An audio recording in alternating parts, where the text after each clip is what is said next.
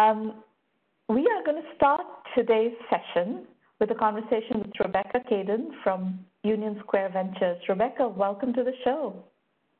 Thank you for having me. So, Rebecca, Union Square has been around for a while and has been very influential in the entrepreneurship ecosystem. Tell us a bit about where you are today and what is the vision, what is the investment thesis at this point of the game? Sure. So Union Square was started a little less than 20 years ago. So, it's been around for a little while, but in the history of venture, actually not all that long.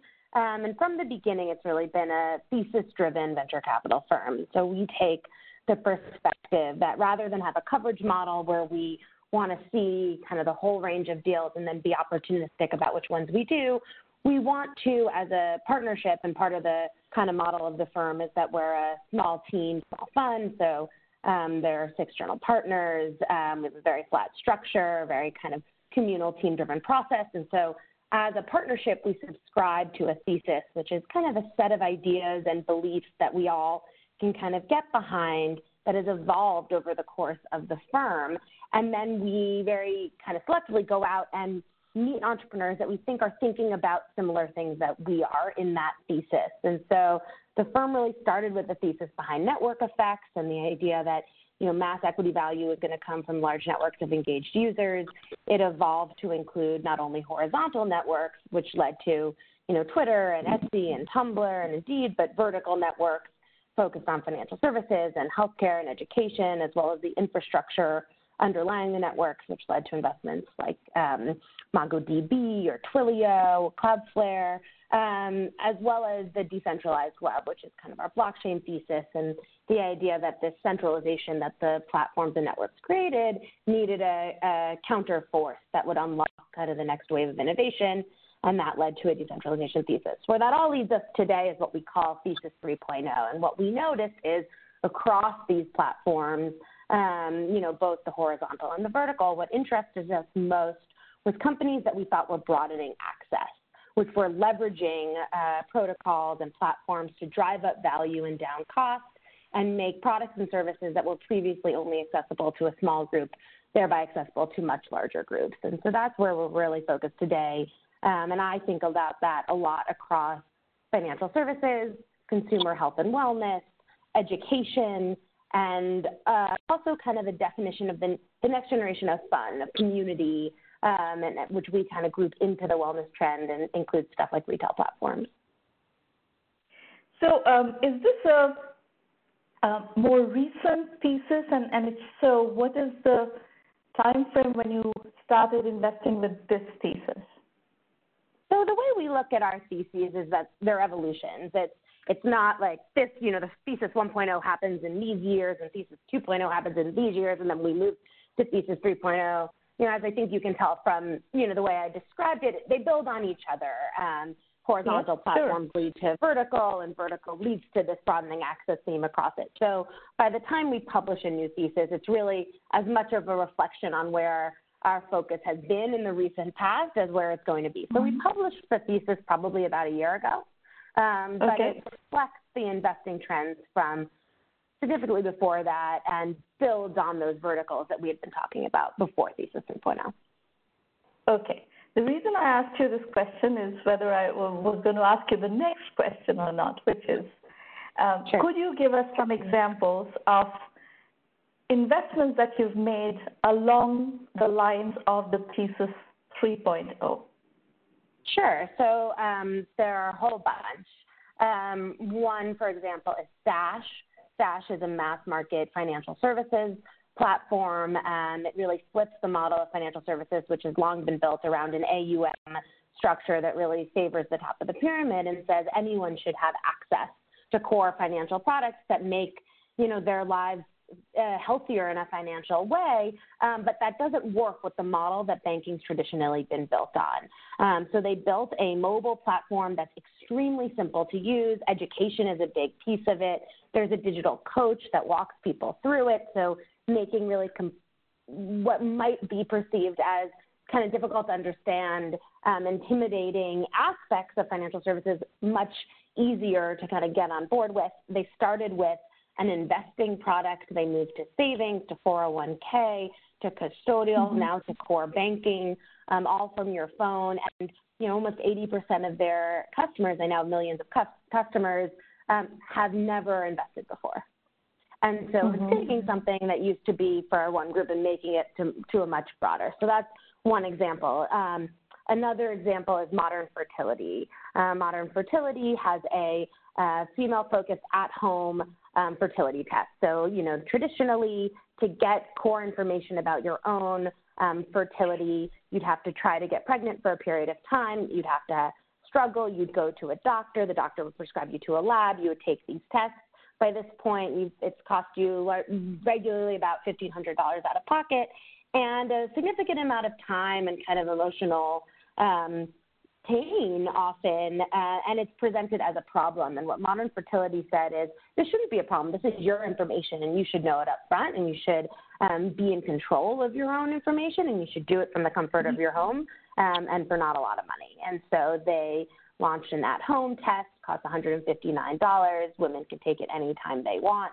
And so, again, that's this idea of kind of broadening access at that point to your own health information. So those are two examples, but we have quite a few. Very good. So a few vital statistics of the fund. Where have you positioned the fund from a fund size point of view, and what size checks do you like to write as a result of that? Sure. So we invest out of two pools of capital. We have a core fund, which is a $200 million fund that we dedicate largely to Series Seed and Series A. We generally write checks from, call it $1 to $6 or $7 million. We generally lead. These are companies that are early in their life cycles. They often have a product. They have something that is able to get some sense of customer reaction, but they're before product market fit, they're before the inflection points, and they're very specifically aligned with kind of pieces of our thesis. And then we have a $250 million opportunity fund. We really call it an opportunity fund, not a growth fund, because we're doing opportunistic things out of it. Some of that goes to leading rounds in our portfolio at later stages. Some of that goes to leading rounds in companies that we've gotten to know along the way and we feel like are very, very main on main with our thesis, or that we missed in earlier stages and we're wrong about. And some of it actually goes to more creative structuring around ways we think we can impact the ecosystem that are aligned with the things that we believe in. Okay. And what about geography?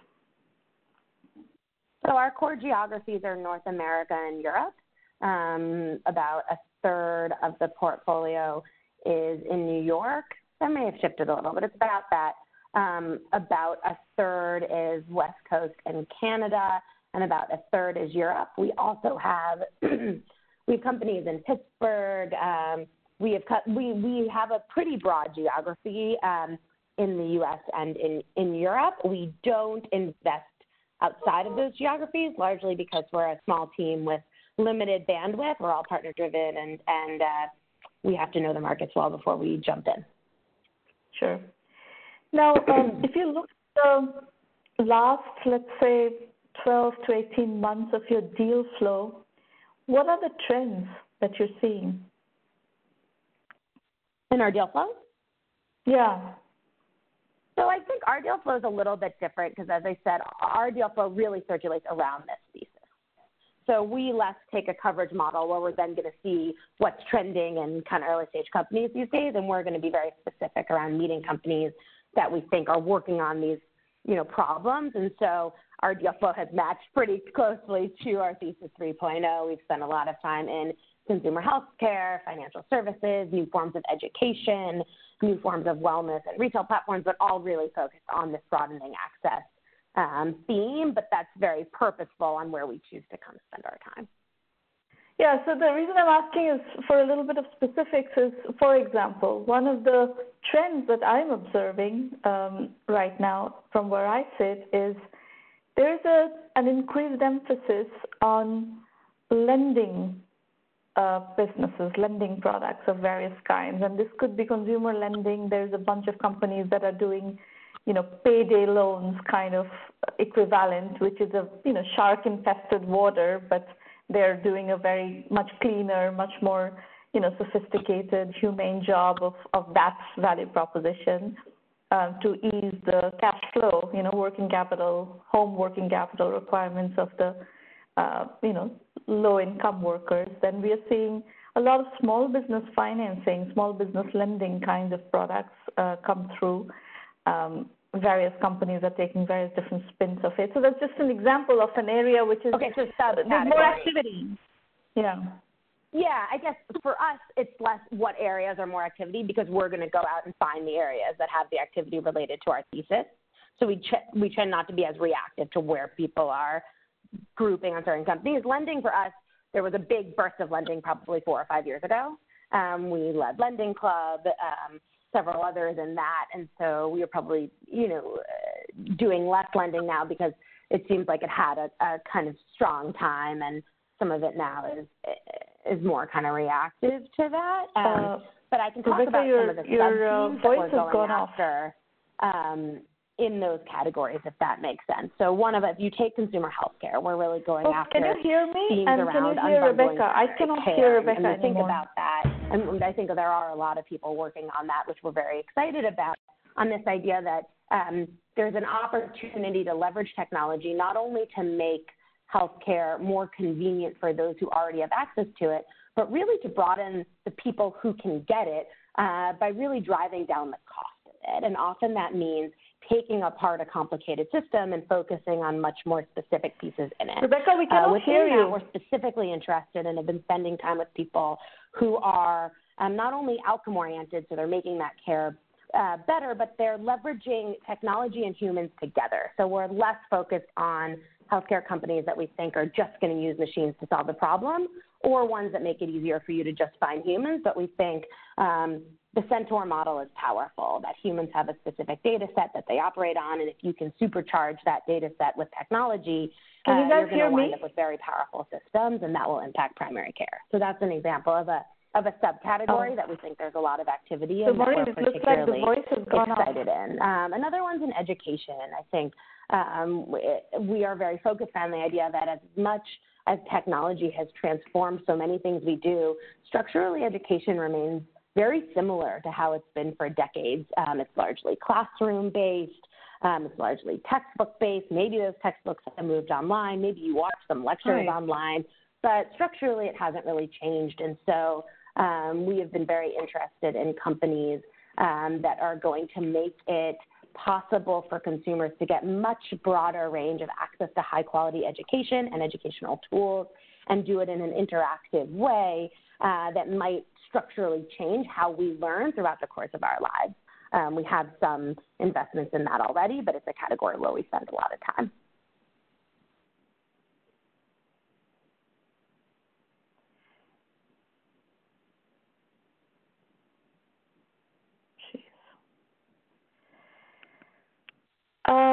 Are you there?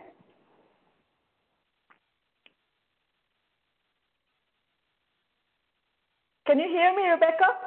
Hello?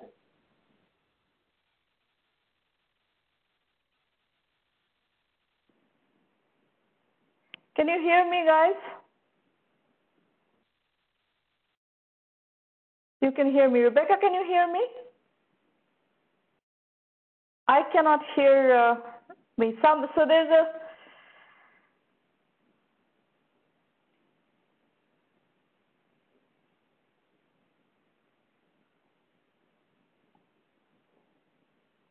So I'm going to call back in.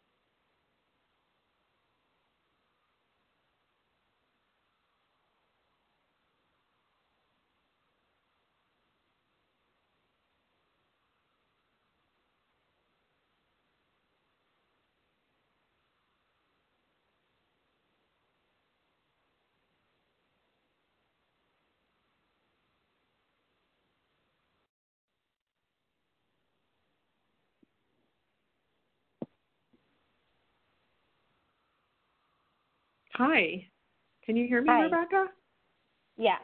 I don't know what happened. That was the strangest thing. But for everyone who was on the teleconference call, not an attendee, it went. So I'm back. I'm back. Can you guys hear me? Yes. Yes, I think it's a web problem. Well, because I had trouble. Sorry, Rebecca. I'll go back on mute. All right. Let's not do tech support. Let's go back to if you can do tech support in the public chat. I'd like to go back to the conversation. So who knows what's happening with the recording? But Rebecca, I imagine you have said a few things that I was not able to hear. So rather than having you repeat that, I'm going to take the conversation forward, because I think some people were able to hear you. Tell me a bit about what is your thought and Union Square's analysis of the unicorn phenomenon. How are you thinking about unicorns? I guess, what do you mean by that? We want our companies to be as big as possible, and, we want as many billion-dollar companies in our portfolio as can. I guess, what piece of it are you curious about? Well, yes, I'm sure you want all your companies to be as big as possible, but there's been some very unhealthy models and practices that have developed in the industry around trying to get as big as possible. For example, flushing companies with capital without figuring out a lot of the unit economics or fundamentals has been a practice that is rampant right now in the industry. How do you view all that? Well, I guess I view it in a couple of different ways. USV tends to be very software focused, and so we in general do not do companies that we think are going to require massive amounts of capital. We tend to trend towards capital efficient companies that are largely software based. And so we have stayed away from that trend and yet seen very strong growth in much of our portfolio anyway. And so we don't believe it's the only way to grow a company. That being said, we can criticize a lot of things, and yet in certain instances, it looks like it works. And so I think we have to think about, are we criticizing because it's uncomfortable and different, or are we criticizing because it's not creating great companies? Uber raised a lot of money without knowing the unit economics, but it looks like that probably worked. And now it's a very, large dominant business. It'll probably have a very strong IPO. And so, it's not the trend of business growth that we focus on here, but I think we have to be a little careful with saying it's unhealthy if we have to understand really what that means. So I do think it's important to have strong business fundamentals early in unit economics, and it's generally the things that we trend towards. But I do think there are certain categories, a decade ago, it was a lot about structural defensibility and network effects. And the platforms had product defensibility that as they scaled, it was very hard to compete with them because the network grew and it was hard to get user mind share. With many of the growing companies right now, that's actually not true. There's actually nothing as structurally defensible about the businesses. And so a lot of them take the path of capital defensibility, which is we're going to outraise the competitors and we're going to have a better balance sheet and we're going to outspend our way to being hard to compete with. That is uncomfortable for venture. It's definitely a newer trend, but there are categories in which it's working. And so, I try to admire companies that have achieved scale and understand them, and I think there is a place for it in the overall ecosystem. So your point is very well taken, that there is a place for a certain kind of companies, a certain style of companies that can defend with capital. I guess there are a couple of points that I want to make that are kind of counterpoints to that.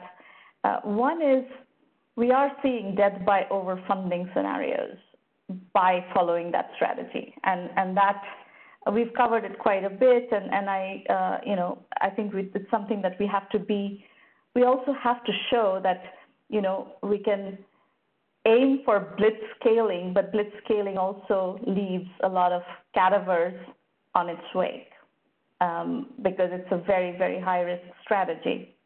And part of the risk of that strategy is that very often people stop being successful in raising money. So if you don't have sustainability built into your business model and you fail to raise money, death is the natural outcome of that scenario. And you can't succeed if you die along the way. So that's one point. I mean, many companies die along. I think, I think one of the great things that I really love about entrepreneurship and company building and being an early stage investor is there's definitely no one way to build a company. Success rate is extremely low. I think it's impossible to do that and not be humbled by how hard this is, right? And there's definitely no one way to create success. And I think it's about finding the right model for the business you're building and your goals in building it. There's also no one way to kill a company, right? That companies get killed by overfunding, companies get killed by underfunding, companies get killed by co-founder problems. There's all kinds of ways that these companies don't work. And so the biggest thing is, can you find the model that is the right fit for the product that you are building and the team that you've assembled and the goals you have in mind, and can you out-execute competitors on the right model for what you're doing? Right.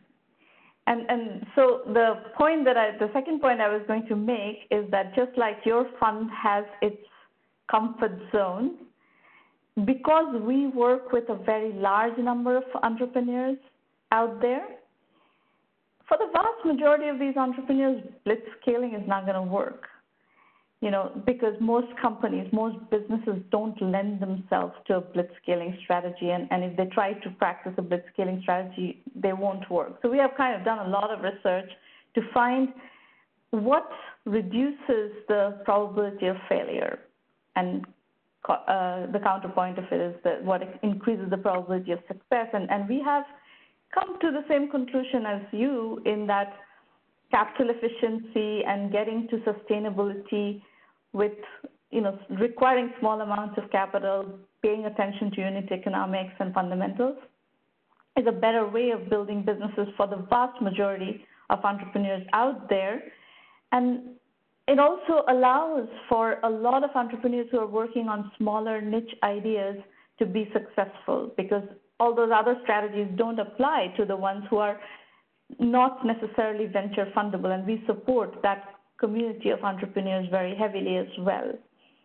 So bootstrapping works better in those kinds of scenarios, and there's a lot of confusion in the market. People are reading the messages coming from big pulpits like Reid Hoffman talking about blitzscaling is one that is being heard very extensively, and if across the board decide that blitzscaling or nothing, that's not very healthy for the vast majority of entrepreneurs for whom blitzscaling is not going to be an option.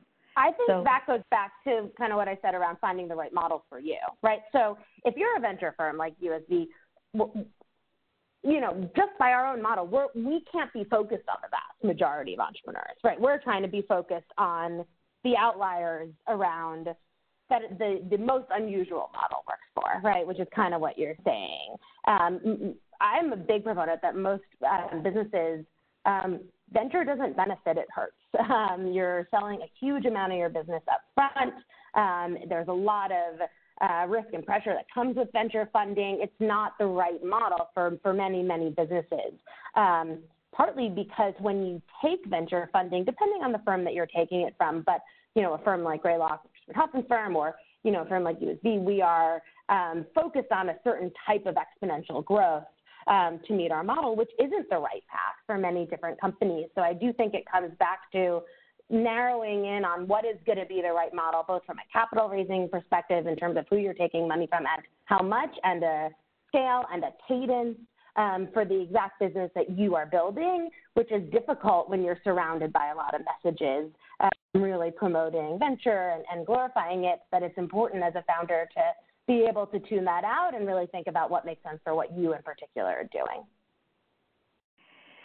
So where do you see the blitzscaling style of businesses being the most successful? And this is acknowledging the fact that you are not going after that model. You have stated clearly that your firm's thesis is more in the capital efficient, fundamentals-oriented approach, software-driven approach. But where do you see, what pointers do you have for entrepreneurs to look for opportunities where blitzscaling is a good model? So I guess the first thing I would do is I don't think that's exactly the framework. So blitzscaling refers to extreme exponential growth. We are focused on that. That's not synonymous with high capital intensity. No, if you read the book that Reid Hoffman has written, he offers extraordinary amounts of capital as one of the strategies of blitzscaling. It's one way to scale, to grow exponentially fast, but it's not the only way to grow exponentially fast. That's true. I agree with that. That I agree with.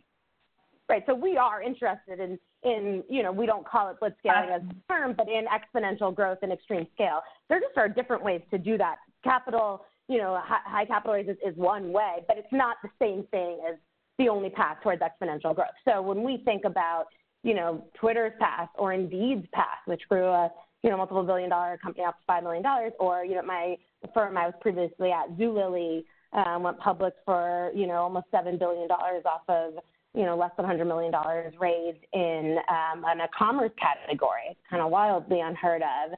I backed Allbirds, a multiple $billion-dollar valuation, very little money raised relative to that kind of My scale. favorite example is actually Viva, that's raised only $4 million and is doing $650 million worth of revenue. They raised other money along the way, but they didn't really need money. They had great product market fit, and that's really what grew the company. Yeah, so we like those businesses where we think there is some product defensibility that's going to create scale and momentum outside of capital being the only weapon.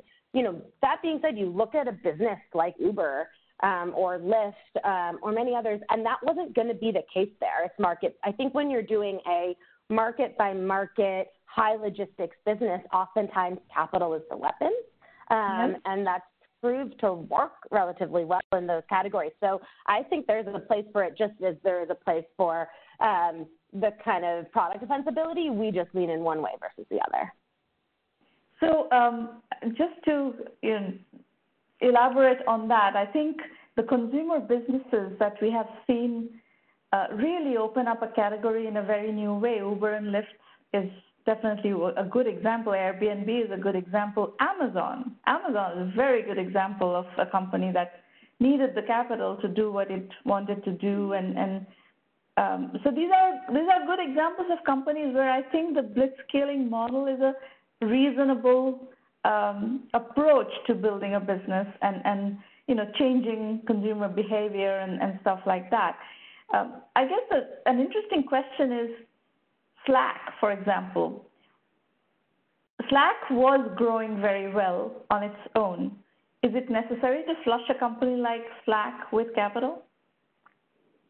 I think you'd have to. I'm not an investor in Slack, and I think you'd have to know a lot more about their internal operations and their plans for growth to be able to answer it. I don't know.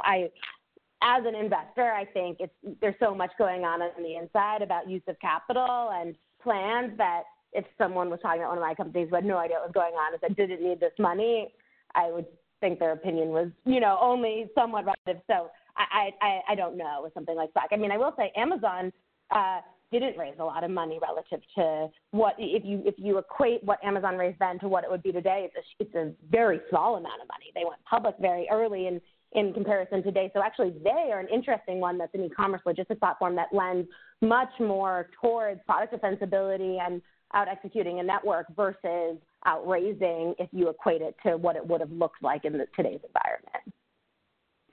What is the amount based on compared to today's, relative to today's environment? What is the total amount of capital that Amazon raised?